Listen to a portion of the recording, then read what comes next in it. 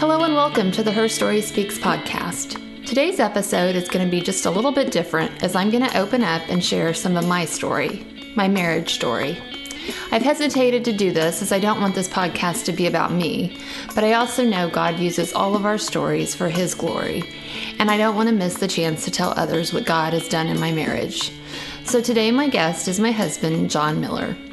As John and I approach our 20th wedding anniversary, we thought the timing couldn't be better to share our story of how God has truly worked miracles in our marriage. Our story is not the fairy tale I had planned for my marriage. Rather, it's been a long, hard journey. The chapters of our story are filled with pages of addictions, financial hardships, deceit, depression, eating disorders, the list goes on, not to mention all the other challenges that go with being married and having children. But the one common theme throughout our marriage story has been God's desire and involvement in our marriage and lives, even when we didn't put Him first. Because God is the author of our story, it's ultimately a story of grace, forgiveness, and redemption. Our desire is for God to use our story to encourage others who may be facing similar marriage struggles and encourage you that there's always hope when we let God in our lives and put Him first in our marriage. Today on the Her Story Speaks podcast, we're going to do things just a little bit differently. My guest today is actually my husband, and he's joining me to tell our story, our marriage story. We've been married almost 20 years, so almost half of my life, so that's half of my story. He's joining me today, and we're just going to talk and share our marriage story. So welcome to the Her Story Speaks podcast, John, even though you're a he. Yeah, it's great to be here, and that there's he's are a part of hers and stories. So our story certainly wouldn't be complete without either of us. So this should be fun. Yeah, you're a big part of my story. So right back at you. So let's go back 20 years. 1998. Yes, and we first met in an unusual way that we don't advocate for our children at all. You don't like me saying that. Well, it's unusual for 1998, but it's not unusual for 2018. We met online. Yes. It was called Love at AOL. Once upon a time, there was something called America Online. Yes, you had to have a dial-up internet connection. Yes. And you had posted on Love at AOL. Yes. I was a senior in high school. In college, thank you. College. I had lived in Kansas City for about a year and a half at that point. And almost 2 years. And tell everybody what your screen name was. It was Kansas City's Finest. I have a lot of experience in marketing, in sales, and the best way to capture the attention of a potential client is, you make a splash, you make an impression. And apparently I took the bait. You did. I saw Kansas City's Finest, and I thought, oh my goodness, who does this guy think he is? So he thinks he's Kansas City's Finest. Apparently. So I clicked on the picture, got my attention, and then I think I did nothing but just kind of like bookmark you, right? You favorited me. Okay. I think if my memory serves correctly, and my memory of these things may be a little better than yours, you favorited me around December or January. Okay. December of 97, January of 98. And then it was not till spring. April the 7th when I'm sitting at my computer and all of a sudden up pops an instant message window and it says hello. And it was And me. I said, hey, and it was you. And I said, what's going on? You're like, well, I saw your profile a while back and I just got around to responding to you. And that was April 7th of 98. I think it was 3 days later we met in person. Because we just started chatting online. Yeah, we chatted, we emailed, we IM'd. Did we ever talk on the phone? We maybe once. Okay, yeah, there wasn't texting and all that, so it was IMing on the computer. We don't we're not. If we don't have a purpose for a phone conversation, both of us would rather not be on it. What's the purpose of calling somebody before you go on a date and never met him before? So we didn't talk. We exchanged some screen messages, and we met for a casual date 3 days later. Yes. And I remember you were going to a Cubs game. You were watching TV over my head. Because I couldn't afford cable. Yes. And I told you these things. And you told me these things, and somehow I overlooked them. I don't know how you overlooked that. Right. I don't know either. I had a big bandage on my chin, or a scar on my chin from... A scar, and you said, which I didn't even notice, and you said, you're probably wondering how I got this. Yes. and then you told me. Yeah, I was trying to run away from police officers in a drunken stupor. Yes, so, I didn't necessarily say drunken stupor at that point in time. That will enter into the story later on. Yeah. So despite that, we actually had a nice little evening I guess. in Kansas City. I don't know. It was a good conversation, I guess. I don't even know. God put blinders on. You were looking for a way out to get out of the house. You were living at home, right? I mean, what 22-year-old who's living at home doesn't want to get out? Right. It was about time for me to graduate. You were a nice looking fellow living on the plaza. Like, okay. So, ends there, casual date, you're on your way, and I'm on my way. And I don't really recall. It just kind of, things happened we kept quickly. talking, we kept emailing, we got engaged 5 months later. Yeah, that's kind of like, yeah. So we got engaged rather quickly. I mean, a big part of that was because you got a job, promotion. Yeah, promoted to go take over a company in Denver. And so you were moving to Denver, and we thought, oh, well, I'll just move with you. That would be fun. I'm Let's live graduating. together. Let's do live it. together. Well, that didn't go over well with the family. So you decided, well, you proposed to me. And so... That seemed like the thing to do. If we can't live together, let's just get married. Right. So we really didn't know each other quite that well. No. We didn't have a depth of knowledge. It was very surface knowing each other and dates. Well, we were still in like the dating, get to know each other, fun. Both people are great. All you know is the good things about the other people because that's all the other person's really going to let you see in that short amount of time. So you proposed 5 months after we started dating? Yes. Okay.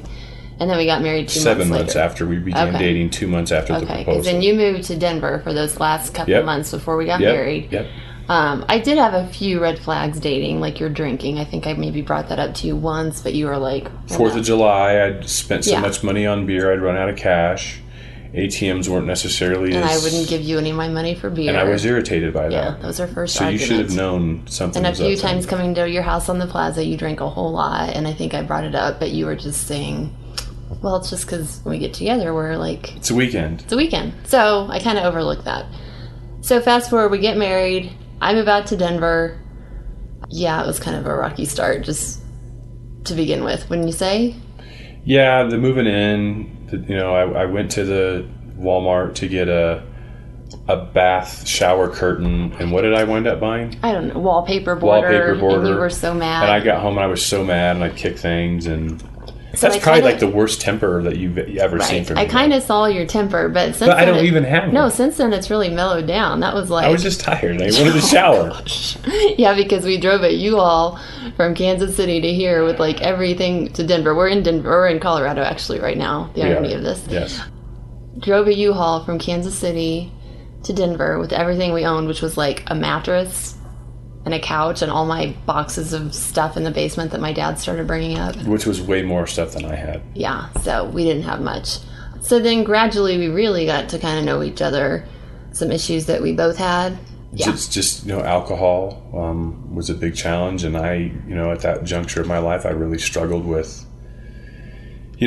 lustful imagery and living the type of pure thought life that God would expect from me. And I really struggled with that. And you found that, and that was a challenge. And we both did not have, we did not start our marriage on with God as the head. We did not have a strong relationship with Christ. We weren't going to church. It wasn't like we were presenting ourselves to be like these close walk with Jesus couple at all. So living together, we saw some things of the other. And I'm also dealing with an eating disorder, and you didn't have a clue about that. No, I didn't. I had no idea what that was. And right. So we actually ended up living only in Denver for like a month, right? We got the chance to go back to Kansas City. They sold the company we did, and you had family there and friends there. I had friends there, and probably not the best type of influences. So it just was not a good setup. It was not. You were kind of going back to then your old single ways of drinking. Saturday night, you'd go out with friends. What's the big problem? Things like that. And then,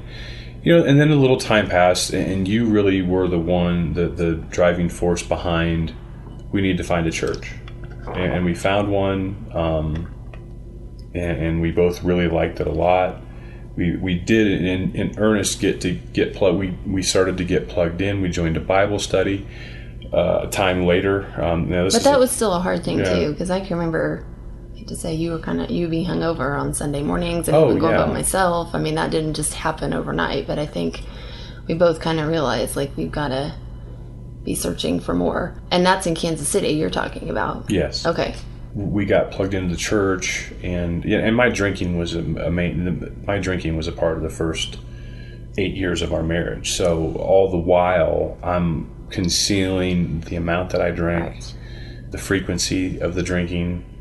Because you've even said, like, we'd go to a small group, and then you would come home and... I'd come home, and then I was also, I would do writing and things, and I would be up later at night from that. You'd go to bed, and I'd sneak out to the driveway, put the car in neutral, and there was enough of a grade where I could kind of push a little bit with one leg and back out, and then roll down the hill a ways, and then start the car up, and then go get some beer. And I just, as I say this right now, I remember that a feeling of euphoria that I would get after I'd snuck out, going down in the anticipation of buying a 12-pack. Just because you were getting away with it, or just no, just because, oh man, this isn't, Oh, it was your stress relief. I mean, we had money issues. Oh boy, we had a lot of money issues. We had money issues, we had trust issues, we had drinking issues, Yes. we had eating disorder issues. I had a child by that point. This would have been 2003. So a lot of that threw us both for a loop. I had postpartum depression issues that continued.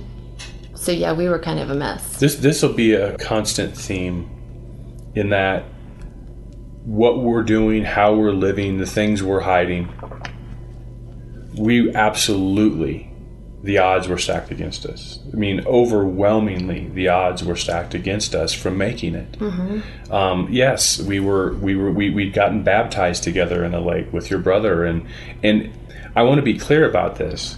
My faith in God was genuine, as was yours. Because it was growing during. It was kind of growing. It was growing during that this. God had us in His hands, and He was.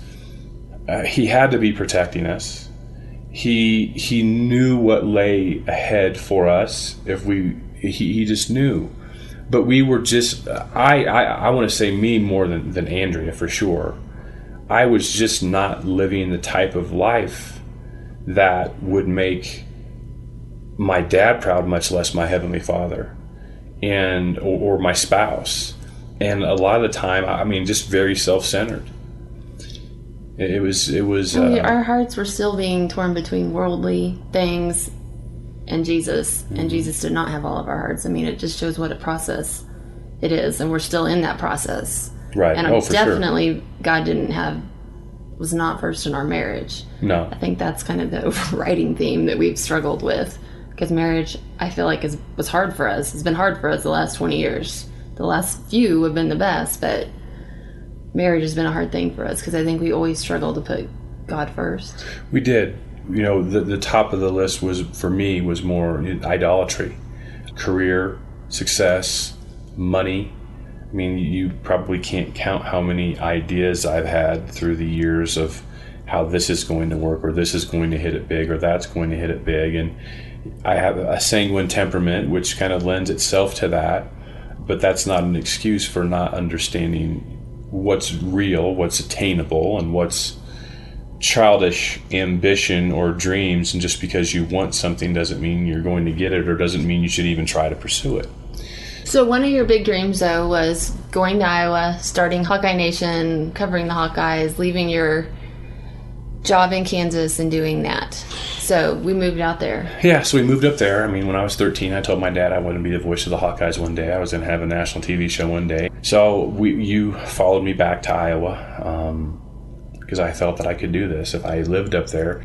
I was able to get the job with the radio station, the things I'd always wanted to do, and I kind of became a celebrity, a big fish in a small pond.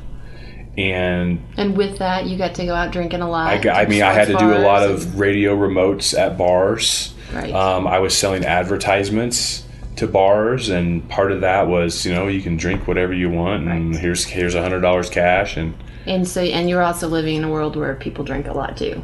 Yes, other TV media people. Yes, no doubt about it. Going out with that, I was just really into that lifestyle, that scene, the notoriety, yes, ego, arrogance, pride. I mean, just to the 10th degree, all of those things. Yes, and I would say during And I think I confronted you times, and you would know and realize, and then you would say, oh, I can go for the weekend without drinking, or watch, I'll go without this week drinking. I go for a month one time. Right, just to show me. But then Right. I think it would always come back. And then, to be fair, at the same time, I'm dealing probably at the worst during that time, eating disorder, lost a lot of weight.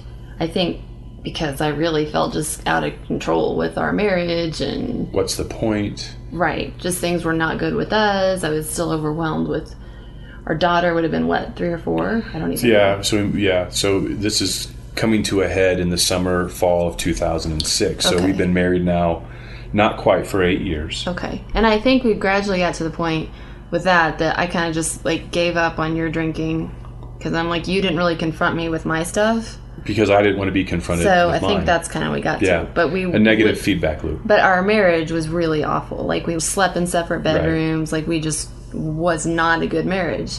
But we also were going to church. I mean, We were going to church, and as crazy as it sounds, and there's going to be people listening to this that I know will relate. It's like, okay, I feel that way too, I believe, but my life's kind of crazy. Had really good relationships at our church, meaningful, deep relationships, growing in my faith, but all the while, still probably acting in similar fashion to, the Israelites after Pharaoh had let them out, and just, you know what God can do for you, but yet you're still living for yourself, and God's just waiting for you. and I think we were both still just so tightly holding on to those addictions for that control, and did not want to Or get they those were holding over. on to us. Yes. So then it all finally came to a head one night that you were out drinking. Yeah, why don't you take It was from there? September 30th of 2006. I had a pregame show that night, so I didn't have to do a postgame show. So that meant I could go out to the bars actually and watch a game. And I'd planned for weeks, planned to take a cab home, etc. You had family in town, and went out, and it was a rather... Yes, my brother and his friend were actually Yes. visiting and went out with Yes. you, and I think you probably thought you could show them a good time. They still, to this day, would say it was one of the most fun nights of their life, but still, I mean, I drank a lot. Yeah. A lot. And I didn't call a cab home because I oftentimes would know when I was close to being out of control or losing control in a public place, and I did not ever want to do that. So I snuck out, as I often did. I disappeared. I drove home. And you drank a lot, and you still drove home. Oh, yeah. I mean, when I say a lot, I mean a lot. It's like most people would be passed out down Yeah. with half of what I drank that night. Got home. I don't really remember the rest of this. It's kind of blurry to me, too. All I know is you came home, and obviously you reeked of alcohol, and you were just slurring your words, and you just seemed like you didn't even have a memory of... You asked who won the gone. game, and I said Iowa did, and you knew they didn't. I'm remembering what you told me the next days. I laid across the bed You were just perpendicular. very incoherent. Yeah, I probably reeked. You did. And then I had known that you... Because normally I go into the guest Yes, room. but I think since we had people visiting, you didn't. And so I just know you were very incoherent. You reeked, you were slurring, you weren't making any sense, you didn't seem to remember your night, and then you pretty much passed out. And I knew you had driven home, and that was probably the worst I'd ever seen you. So I was just at that point like, I'm done. I can't do this anymore. He's jeopardizing everything by drinking and driving and continuing to, and this is just getting worse, and I'm done. I can't raise my daughter here with this man. So got up early that next morning, and you were, completely just passed out. And I think I wrote a note that just said, I'm done, I'm leaving, I'm taking our daughter to church, and I'm heading to Kansas City to see my family, to be with my family. And that was it. I left, went to church with the total intention of, like I said, our bags packed and taking her to Kansas City and being done with this marriage. But then I remember picking her up from the kids' childcare at the church. She handed me the paper that she worked on that said, "Remember, the Lord forgave you, so you must forgive each other." Colossians 3:13. And that just hit me right then and there, that I felt like I couldn't just leave him. That I feel like God just was talking to me right there, that it wasn't my place not to forgive him, and that maybe this marriage wasn't over with. So from there, proceeded to I didn't go to Kansas City. I remember actually taking Grace to the pumpkin patch, because I was still just wrestling with my thoughts on what to do. And I don't know, had we communicated at that point? Not really. Okay. I still don't even know if like texting was probably, Yeah. probably was around then, but I knew that this one was trouble, and just felt sick to my stomach all day from anxiety. And then you came home, and your brother left, and it was just you, me, and Grace, and we were in the basement of the house right next to the washer and dryer on a concrete floor, and you told me that you wanted to be done, and that you still didn't know if you weren't done, but you knew that you needed to forgive me, but we were still on pretty touch and go. And yeah, I don't think I had totally been like, okay, I just have to forgive no, and make this work. you probably did that in your head a little bit, but you hadn't seen me yet. Because I remember telling you, I'm going to get better and get help for my issues. Yes. Because I'm going to get custody of Grace and not you. So I remember saying that. So clearly I was not... Clearly not the heavenly... right where God wanted Holy me. Ghost rolling through you at that point. For some reason when I saw you, and I just got really ticked off again. And you left and you walked upstairs, and I hit my knees. And I prayed, because I'd been praying actually for the year prior.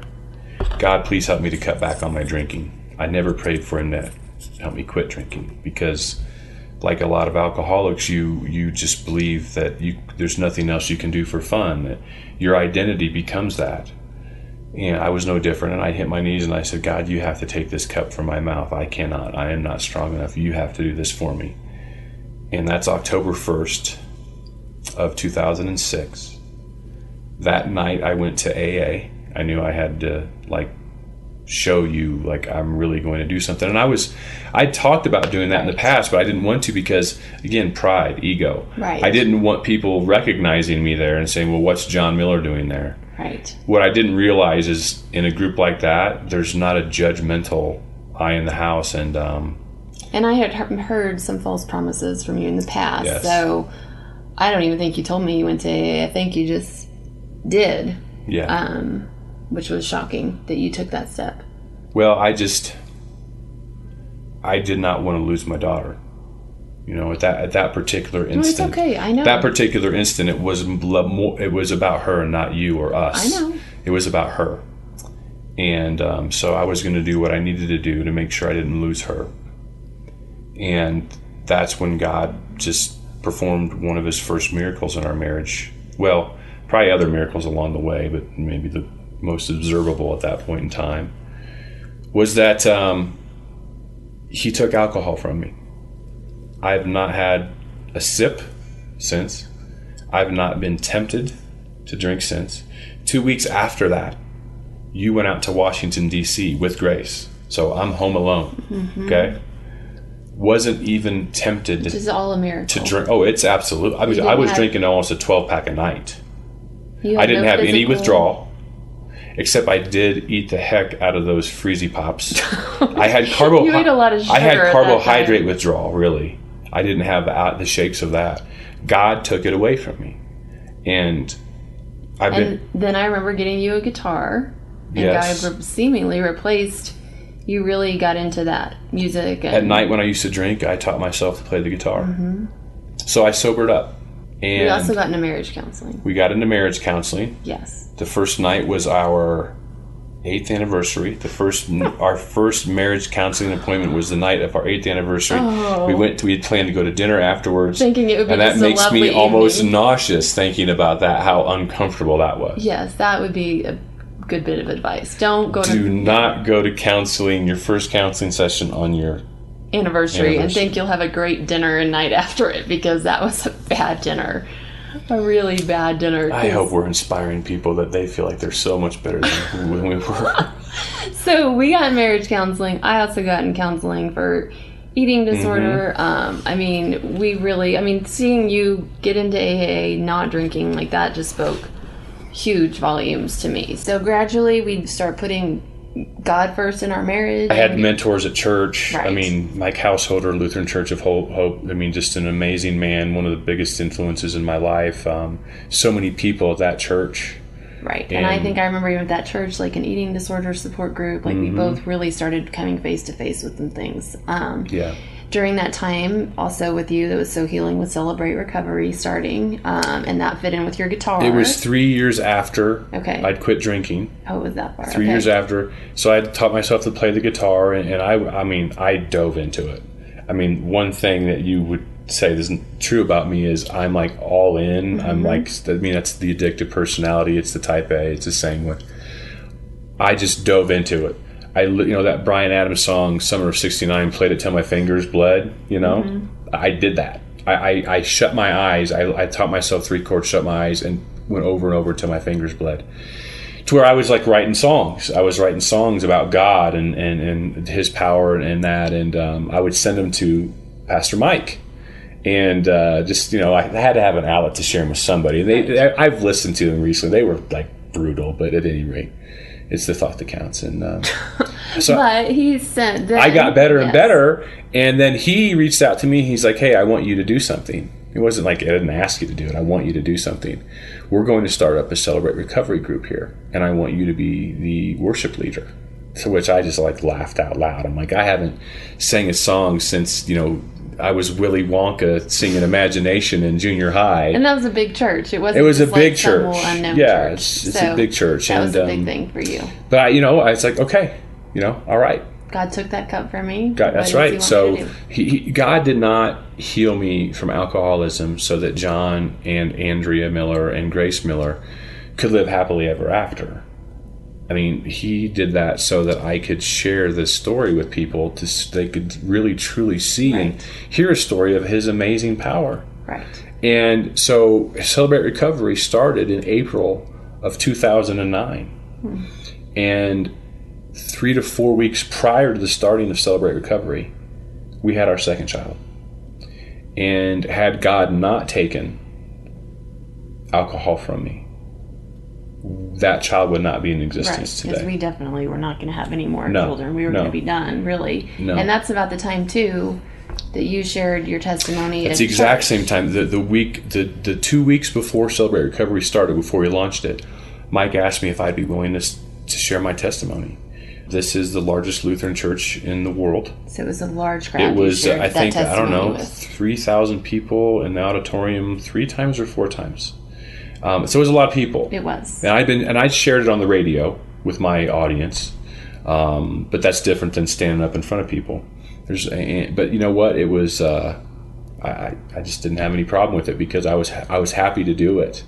And as I gave the testimony, which I still have the audio of that testimony, I was able to point up at the screen. We had a picture of Mary, who had come into the world, and you, me, Grace, and Mary all there, and it's just a visible touchstone to the power, the transformative and healing power of God. Right. I agree.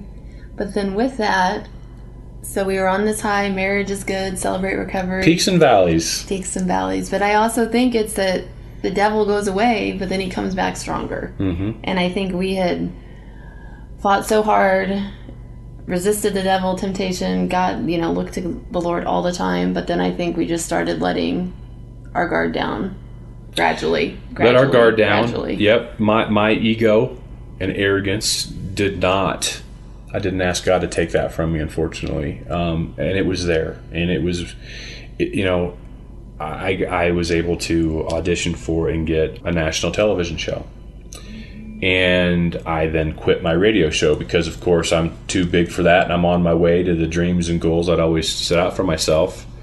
Just very prideful, very arrogant. And God has a way of course correcting that too. Right. And I think we just gradually too, okay, we fought for our marriage. It's good. Now we can relax and focus on other things. But that's just so not true. It is a daily fight to keep your God at the top of your marriage and each other. Wouldn't you agree? Yeah. I think that's one of our... In year 20, we talked about that earlier today. That it still is you cannot just get comfortable and think your marriage, okay, fine, good, now it's okay. You've never arrived until you arrive in the kingdom. It's work. It's work. So gradually years, I don't know how many years then, was that 5 years of kind of gradually being at the peak of we were good? I'd say two to three solid years. So that's 2000. 06, 07, better, 08, 2009. Okay. Yeah. So your business, though, was going really well. It was for a going while. really well. Ironically, I was working at the church and leading a ministry there. Your business is going well. We were, unfortunately, though, kind of keeping up with the Joneses probably more than we should have in terms of house and cars and schooling and all that, right? Yeah, I had a 7-figure investment valuation in the business, but we were living like that was like the cash flow that was coming in. And that cash flow was always going to come in. Right. Just really irresponsible. And there were a number of things there. Because there were other things, then money just didn't start. Money did not continue to come in, and then you started hiding things. Am I right? Yes, that is correct. And I know that there were times that I tried to confront you or question you, and you would get pretty upset about that, that you had it under control, but obviously you didn't, and you continued to hide things. Okay. Yes. But you're still not drinking. Still not drinking. That's good. Just never drank. That's right. But the money issues started to be a big issue. That's right. And maybe need to back up a little bit because, you don't get into some big problems overnight usually. But from the financial front, I had, just very irresponsible. This going back to the early 2000s when I was a drunk and I was incredibly irresponsible and just was not behaving the way that a man should. Didn't pay taxes for 5 or 6 years. Didn't file taxes. And I was not aware of this. You were not aware of this. When I sobered up in 2006, I'm like, okay, oh my gosh, what have I done? I was terrified. Literally, I believe the hair loss that is beginning to take over my 5 head now began at that juncture because of how stressed out I was, and still never drank one drop. Never, I wasn't smoking any drugs or, nothing, right. Which is a miracle in and of itself because the stress that I was feeling was incredible. Fear that I was going to go to jail, fear that the black hell. I couldn't watch TV shows that had anything to do with jail or prison because I thought I was going to go to prison for tax evasion. And obviously our marriage was not in a good place because you were not able to share this with me. Right. I can blame you. Oh, you lied, you hid all this, but obviously, you did that for a reason that you knew maybe our marriage couldn't handle it. I also didn't want you to stress out because again, going back to the arrogance and ego, I had an unhealthy belief in my ability to overcome my mistakes. And I would get ahead. I would dig out because I'd call the IRS, talk to them, terrified. After I would talk to them, they actually calmed me down. Said, hey, you just need to get back in the system. Okay, here's what you need to do. You need to file. So you were trying. You need to file. So what I would do is we'd have a really good year in the business and have another 60 or 70 grand laying around. Okay, so I'd file for 2003, 2004, and now we're it's 2008, and I'd pay those off. Back taxes and penalties. Pay those off. Okay, good. I didn't know all this was going on. Right. And then, we wanted to buy a house, and I was mortified and terrified by that because how are we going to buy a house with this? But again, came $50,000 comes in because of something, Iowa goes to a bowl game and I sell a bowl charger. Some of you listening to this are from Iowa and you are aware, but it was the 2008 season, and Iowa beat Penn State on a last-second field goal that allowed them to wind up going to a bowl game.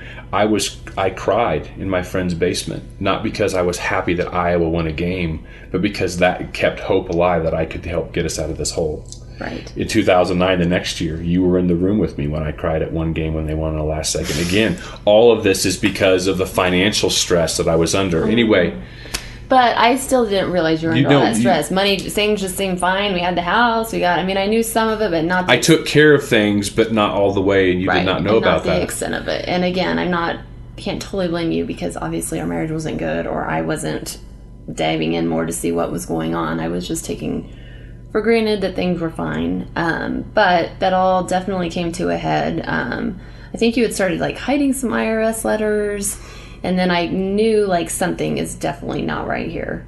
And then did I directly confront you? Is that how I think it was 2012. And just a number of things were happening that were really...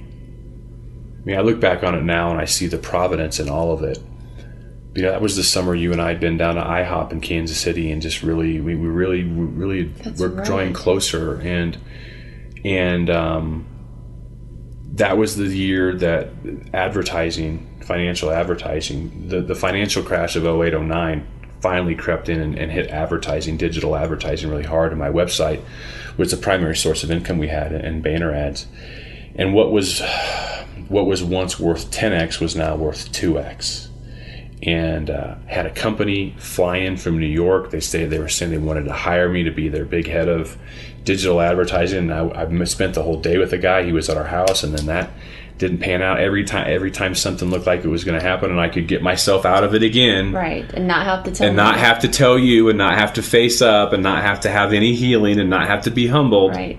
John Miller was in charge. It fell through every turn. So about this time of the fall of 2012, I began having a regular Bible study, a regular meeting, a dude meeting with Pastor Mike at church, just a number of really, really good men. We got together, and one of the people that we were there with and said, I shared this. And he said, have you ever wondered if you're supposed to hit bottom? If you're supposed to go broke? If you're not supposed to be bailed out this time? And I did not want to hear that at all, because the pain of the pot, I could see that pain road, and I did not want to go down that. That meant coming clean with you, because I was also, our income was pretty non-existent. You were building, we had some, but you were started putting a lot on credit cards. I wound up racking up $50,000 in credit cards, because I just wanted to keep the plate spinning until I figure out my way out of this, and I just kept digging. Anyway, those words were profound, because that's what would happen, and our marriage was just really, really getting bad and getting dark. Because there's all the stress and tension there, and it was not good. It was not good. We were sleeping in separate beds again. Now we have 2 kids, and they can tell what's going on. So we were taking a trip to Florida Mary's in March birthday. for our youngest's birthday to visit my brother and sister-in-law. So you decide to come clean, at least partially clean. Partially. Yes, partially. And tell me about the credit card debt the day before we leave for vacation, which, needless to say, did not make for the best family vacation. Things were a little tense with us during that whole trip. I was pretty upset, 1, because you had hidden things from me, and 2, because we did have a lot of credit card debt. About $50,000. $50,000. So, was not the best trip. Then you go home. Mm-hmm.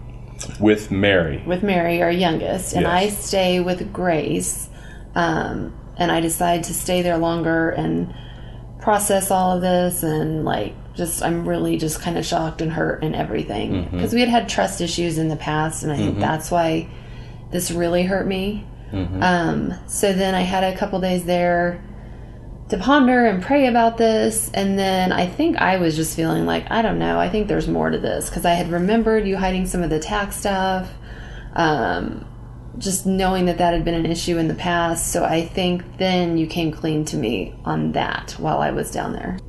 We had 2 tax liens that were placed on our house, and it just felt like I couldn't breathe. In addition to those tax liens, we also... In addition to the tax liens, we had some back taxes that we owed that we still needed to get cleaned up, and we'll talk about that in a bit. But so this was just a lot to hit you with, and at this point in time, I was literally... I couldn't eat. I was dealing with biggest anxiety periods of my life. I'm pretty sure I entered into a state of depression. I've never felt that before.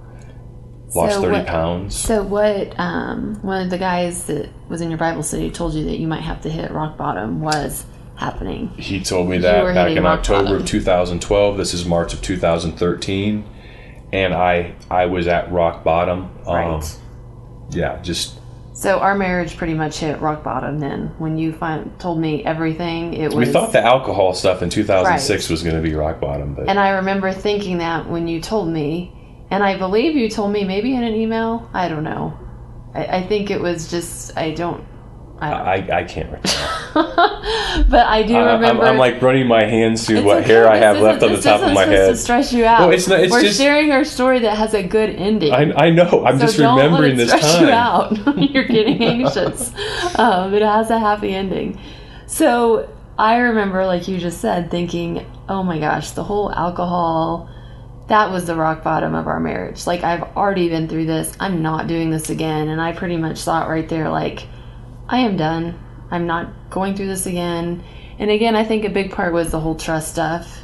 Just you had hid the alcoholism and other things from me and lied to me. And I feel like, whoa, I thought we've gotten past that. And have we really gotten anywhere? So I spent that time down in Florida kind of indefinitely. I don't think I said, like, I think maybe I extended my trip down there with Grace. Had a lot of long walks, praying, but still in my mind thinking, I'm leaving, like, I'm done, I got to figure this out.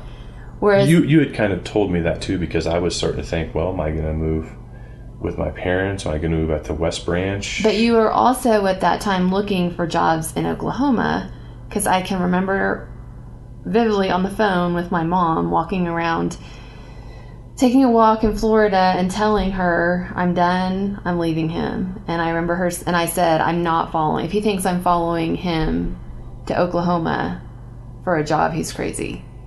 So I think you had started putting some feelers out there. Yeah, and I had interviewed at that point in time with some friends that I had known from my first bout in the energy industry in the 90s who had stayed in the energy industry.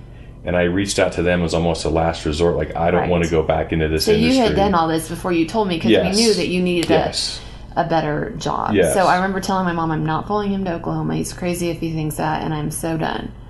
And I remember my mom saying, I don't blame you at all for that, but you've got to know he is not going to just let you take the girls. And that was kind of the first reality hit for me. I mean, I want to say Jesus was, but that was kind of the first, like, okay, kind of sidetracked my thinking of I'm just leaving him. So that did get me thinking and praying, like, gosh, do I leave him like that? Like, just really thinking of the repercussions and what all that meant. Right. And then I was open to praying and what does God want? And I just so felt God telling me, like, if you leave him, that just ruins your testimony. And that is not how your story is supposed to end. So with me feeling like God was telling me that, I knew I couldn't just up and leave you. So I remember telling you, I'm still down in Florida, and I remember telling you, I actually think I emailed you. You know, we weren't big phone talkers, so email's so much easier, and texting I still don't think was a thing then, like it is now. But I remember telling you, I will stay with you and fight for our marriage, but it's not because I love you. It's because I love my girls and I love God. So with that, and at that point in time, that was enough. You would take that. I said, deal. Come on, baby. You know, I can eat again. There's a chance. So you're telling me there's a chance. So Grace and I came home, and during this time, though, you started seeking some spiritual counseling advice because you were very, like, depressed and low, and life was really bad. For several months, for sure. For several months, I had sought that out, and I had the counsel of just very wise Christian men, support from my family, my dad, my mother, my sister, my brother, your mom, was a big help for me as well. And then so you started that. We started back in marriage counseling. We also started going to a bankruptcy attorney because we were kind of like, what are we going to do? You still didn't have a job in Oklahoma. We didn't have any. You had interviewed for other jobs that you weren't getting. So I think reality also started hitting. So bankruptcy attorney, but I know I was adamant, like, I just don't want to do that. So like I had said, we started meeting with a counselor. And I think God really gradually just started to work on my heart to forgive you. And if we're doing all these things and I want to make this work, I knew I needed to be all in and love you and forgive you. And I feel like God just told me, like, I don't ask you to forgive once or twice or 7 times. But what is that? 77. Exactly. So we were on number 76, so you still had a couple more left. Probably a little over than that. So it was Easter Sunday of what year? 2013. that I think we had met with the counselor, gone to church, and then free counselor, because a free counselor. We couldn't afford it, but the church in the community had a free counselor therapist that we saw. But I think it was that day I told you I forgave you. That was probably the greatest day of my life. You know, we grow up and we go to church and we hear the stories of Jesus and how he forgives us, and we believe that.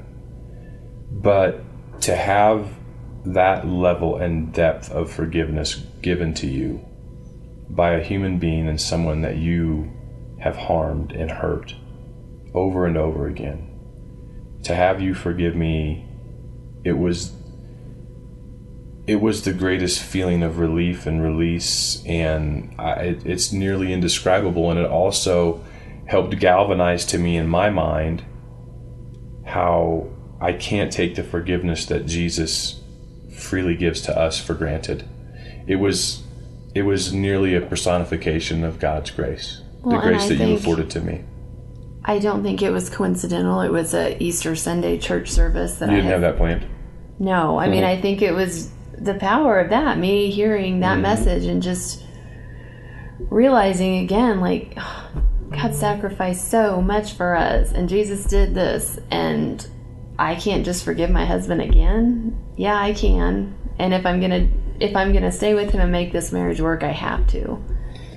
Then that all sounds great, okay? But the context of that, the context of your forgiving me, is let's just lay the list out right here. We've got 2 tax liens on our house. We have $50,000 in new credit card debt, and we have $200,000 of back tax IRS debt and penalties. That's a lot. So you're talking nearly $300,000, and you forgave me, probably realizing, or maybe you didn't even stop to think about it, that it's highly unlikely that we would get out of that debt this side of heaven. Right. I knew forgiving you didn't mean the debt was gone. And that was still, even though I forgave you, that was still kind of a hard thing. I mean, to still not let just animosity build up and come up. But I also knew that if we had any chance of making our marriage work or getting through this, I had to forgive you and be all in to support you. And support me, you did. And it wouldn't, what transpires next wouldn't have happened without your support. It just wouldn't have I wouldn't have been able to function. But I think that's being obedient to God, because our story would have such a different ending if I would have said, I'm done, I'm leaving you. I don't care what God's telling me to do. There's no question. So I feel like God really blessed the next part of our marriage and life because of both of us just, again, falling to our knees and being obedient and like, okay, we realize again, we can't do this on your own, God, our own. God, you are in control. So we kind of get busy with like, what is the reality? So we now, need to get our house right, for sale. Reality hits, but also in there, I mean, I remember getting the letter from your grandma. There were just things that started to happen from that point. It's almost like I felt like that too. Like things just, we started to just. It's like, yeah. It's hard to say. It's like the scene of The Wizard of Oz when Dorothy's running, you're out of the woods, step into the light. And it's your grandma had sent a letter to me that I still have to this day and still read regularly. And she sent a check to pay for our daughter's last few months at her school. Because we had no money. Yeah, no, we had no money. And I was still, kind of pretending, like putting on that face. And you kind of, this is after you had forgiven me, but you kind of dressed me down a little bit verbally, which I needed it. Like, John, stop caring about what other people think and start focusing about your family and what needs to be done. And so I had my pride. I was broken. I was broken and needed to be broken, frankly. We get the house up for sale, buy owner really quickly. Yes, we did. Which that was an amazing God thing because put it on Zillow and within the we had to put it on Zillow. Yes. We had to sell it by owner because we needed the money to pay the tax liens off. Right, and that was a miracle in itself because within a few hours, 15 minutes. Okay, 15 minutes. 15 minutes. The person said, "Is this house available?" I'm like, yeah, it is. They were the ones that wound up buying the house, and they also did not have a realtor. Yeah, and we bought that house. Well, how long did we live there? We bought it in 2010, and we only lived there for 3 years. And we made a pretty good profit and did not have a realtor. Correct. So that was enough to pay off the tax liens. Yep. That's right. And then we didn't still know. So the house is sold. We start selling just about everything, furniture inside. We get our cars. My car was a lease that we ended up having to turn back in early. Paid a penalty on that. Right. And you still, though, do not have a job. So you call and tell the guy in Oklahoma, like, look, I sold my house. Like, do I have this job or not? And basically that kind of spurred things along that we knew we had a job. You had a job in Oklahoma and we were moving there. So the first week of June of 2013, we moved to Oklahoma. Not knowing. I don't think you'd ever been to Oklahoma. No. Oh, I did when we went the weekend to look around. Oh, yes. And I think the one weekend to find a house, yes. Yeah, and I was pretty sad that weekend. You cried. I cried a lot. Yes, you cried. I don't want to offend anybody that lives in Oklahoma or Owasso, but it was just very different from the town we were. I've got to share this detail. The first night we're at the hotel in Oklahoma looking at houses, the head story of the newscast was Tulsa, Oklahoma, named the 4th most redneck city in America. And we were looking at each other like, what God is going on? And I think I broke down crying. It had been like, I can't handle this. And plus we had looked at houses all day and we were in a much lower, which is totally fine. It just we didn't care. We got used to a very different level of housing, and we were back to like what we should have been looking at, and that was just different than we were used to. Right. But it's okay. We did it. We bounced back, and we were just happy. We were happy to be together. That's right. So we'll load up the truck. We come here. The girls stay back. We are going to sign on the house that we bought. We're there at the house waiting for the moving truck to come. And then we noticed termites. We noticed a termite infection in the retaining wall. So long story short, we couldn't close in the house that day. Had to make a decision that night if we were going to accept their repair or move all our stuff into storage. So we decided we can't follow through with this house. Everything we own, which is a lot less than it used to be, goes into storage. We go into a one-bedroom furnished apartment in Owasso, and that's where we're going to live. And we have to tell the girls, like, hey, whatever suitcase you brought, that's what you have. That's what you get. And we went from a 4,000 square foot house to a 500 square foot. But I remember us laughing. Yeah, at this point we were just like, wow, okay, whatever. Okay, we're on the wave. We can't. Right. Whatever it is, God, wherever you're taking us. Yeah, we were kind of rising up and just like laughing, and this is crazy, and this is our life right now, and let's just deal with it. Let's see what story God has planned for us. Yeah. And there were just a lot of funny things that summer. So we're all living in the one bedroom apartment. The three girls the three of us are in the bed. You're on the couch. We are down to just one car. Is that right? Uh-huh. And then you end up having to borrow an old truck from the mortgage guy because we couldn't sign on another car. Because he kind of screwed things up a little bit. But at any rate, so I was driving his no air conditioned working 1999 Ford F-150 that had 250,000 miles to and from work. In Tulsa. We're in Owasso. In Tulsa. You're in Tulsa. And we couldn't buy another car yet because we couldn't risk our credit being damaged so that we couldn't get a house. Right. So we're continuing to look for houses, but not really find anything. And until we do, you have to drive this truck and we have to stay in this apartment. You're also transporting Grace's hamster to and from work or something. Every Wednesday at the furnished apartment, they came to clean it. And we were technically not allowed to have pets, but what do? We weren't planning on moving into that. And so the dog went to my parents. The dog was at your parents. That little hamster we had to keep with us. So I had no other option, but I took it into work with me. And that first day was interesting. I walk in, and you walk in through the door, and there's a security guy there. I had it covered with a blanket, and I just walked in, said hello, and kept walking, and went up to I didn't ask for permission. I was going to beg for forgiveness. And I put the hamster underneath my feet at my desk every Wednesday. At a company you've been working at only for a few weeks. For a few weeks. And Kay across from me hated rodents. So that was kind of our summer. Like just a lot of insanity. Funny things. But I really think, that was such in God's plan because I feel like that was one of the better times of our family. Just like we did not have our stuff to worry about. We did not have a yard to worry about. And we were very close, and we just we had each other. Literally. And God just stripped it all down. I mean, we can also talk about when the 2-bedroom apartment became available at the complex we were staying at, and the girls were just like, oh my gosh. They were screaming and overjoyed. That they got their own bedroom to share. And that there was a closet in it so they could play in the closet. Yes. And I recorded that and I said, I'm going to share this with you throughout your life. Whenever you think that you're going through hardships and struggles, just remember how thankful you were for a 2-bedroom apartment that was 1,000 square feet. Yeah. So it was truly a summer that God helped us reprioritize our marriage, it was total our family. realignment, yeah. Yes. And we got through that summer and we got a house and we're focused on each other, our kids, our marriage.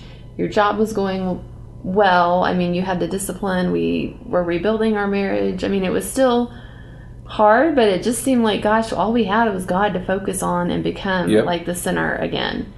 And then just some miracles happened with you selling your company and... sold the website, and we were able to pay down some debts from that. The first year and a half of working at the new company back in energy, you got to prove yourself again. You kind of start out. I started out at the same salary level when I left the industry in 2003. Again, I was very humbled, but I was so thankful to have it. And when I left the industry back then, like, I'm never doing this again. And I was so thankful to have this. And then I was able just to really do well at it. And we kept paying our debts down. And money was tight, but we were disciplined. We had a hole to climb out of, and we did it. And you worked really hard, and God blessed you. And this is not about a prosperity gospel. It's not. At all. But this is just how God chose to write the chapter of our story of bringing us low financially and getting everything realigned. I mean, because now we really feel like God wants to use that to bless others with how He's blessed us. We were fortunate that we didn't screw up badly enough that we took options off of our plate for the future. And I was able to get employment. I'd been sober for a long time, so I hadn't made those mistakes that would have limited my opportunities. And boy, from 2013 to 2018, that job was an amazing thing. I would say too, our marriage has probably been the best in the last 4 years. There's no doubt about it. I mean, we're friends now. Doesn't mean that like we still aren't husband and wife, and that there aren't normal husband and wife tensions, and that we still don't need to work on our marriage. But yeah. And I think we've said too, like, coming through that. And that seemed to be harder than the alcohol. I don't know. I think because it seemed like such a long process.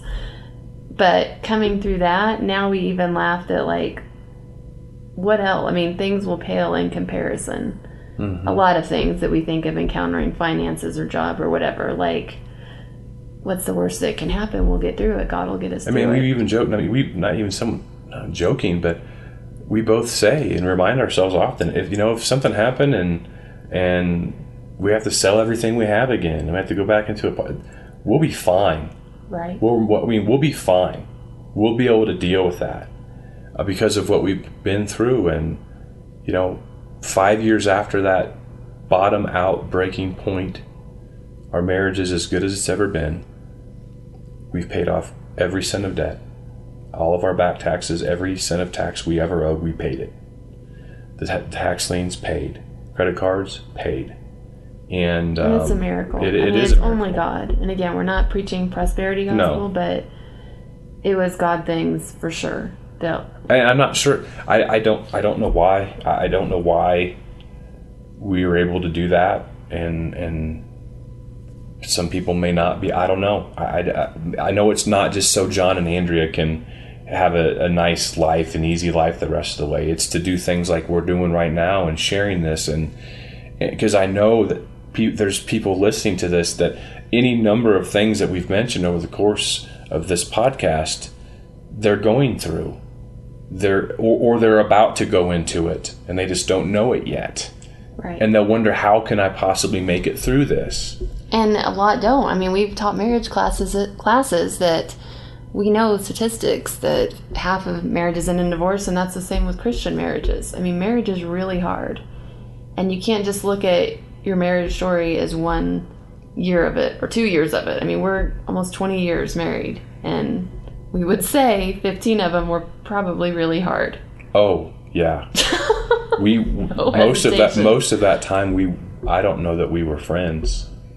We were co-parents. Mm-hmm. We were roommates or housemates, because we weren't even sleeping in the same room a lot of those times. But I think through, like I said, we love marriage studies. We've learned through those that the point of marriage isn't necessarily about our happiness. It is, so much of it is to give God the glory. And to become more Christ-like. Christ-like. You said that to me several years ago. Mm-hmm. And because I've read a lot of marriage books. You have. And I heard that, and it really stopped me in my tracks. The point of marriage is so that we become more like Christ. Well, then you have to dig deeper and say, okay, well, what was Christ like? Well, he laid down and sacrificed everything he had for others. Right. And he was forgiving. And he offered grace. And he loved. He loved everyone. He gave all that he had. And that's what I'm really excited about for however many more years on this planet we have. Seeing how God is going to use us in those ways and to continually work on becoming more and more like Christ. So that's the end of our story for now. This is us. This is us for now. I'm sure we have many more chapters ahead. And I think we know, and I pray that we can just continue to keep God first and prepared for what's ahead. Well, thank you, my husband, for coming on with me today and sharing our story. It's Her Story Speaks, but it's our story, because that's a big part of my story. It is, and I think that that's a good way to end it, because I'm incredibly proud of you and thankful for you. Without your grace and your forgiveness, I hate to guess where I'd be. I love you. That again. I do love you. I love you too. Should we make out right now? Let's do it.